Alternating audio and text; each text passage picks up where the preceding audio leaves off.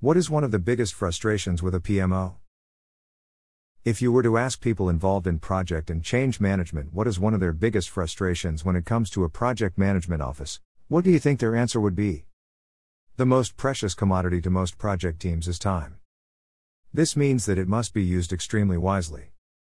So for this reason, most project teams dread and loathe project fire drills. What is a project fire drill? Just in case you are new to the project world and have not heard of the term fire drill. This is the name used to describe a piece of unplanned work, usually with an unreasonable deadline and a response to a request, usually from senior management. For those who have been involved in projects, even if only a short time, you probably have been impacted by at least one. How can a PMO help ease the pain of a project fire drill? A good PMO will always be looking for opportunities to help and support the projects that they support. The following 4 tips are methods a PMO can provide value and help ease the burden on the project team. 1. Push back. The best way of stopping the impact is by pushing back on the person, area making the request. It is unfortunate that many PMOs simply accept the request and feel obligated that it must be actioned. When you receive a request, ask some simple questions to understand the reason for the request, the required outcome, importance, etc.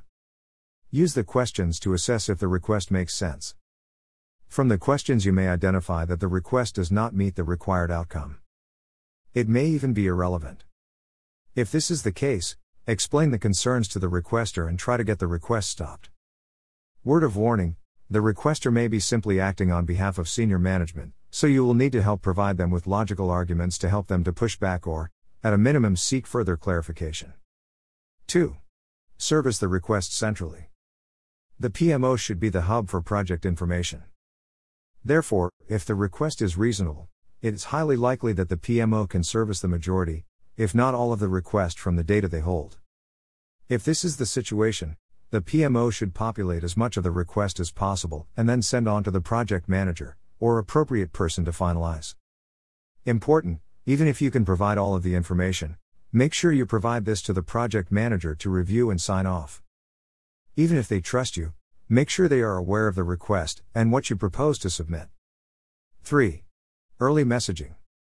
Project people like to plan and avoid nasty surprises, like fire drills. If you are warned that a request will be coming, try to brief the project team so that they are aware.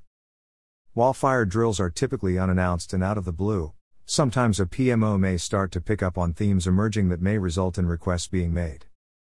As soon as you are aware or sense a theme, communicate to the project teams. This must be done in a structured way as you do not want the teams to rush off and take action before the full details of the request are available. 4. Consistent messaging. When a request has been made, it is important that there is consistent messaging from all team members. If a deadline has been set for submissions, make sure that all team members communicate the same timeline.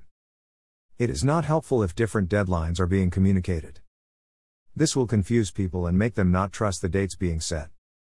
This will typically result in missed deadlines. Make sure that all teams are clear on what is expected. Publish clear guidance as this will help the teams respond.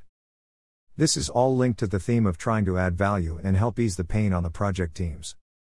Do not simply forward the request to the project teams without reviewing and providing clarity. Summary.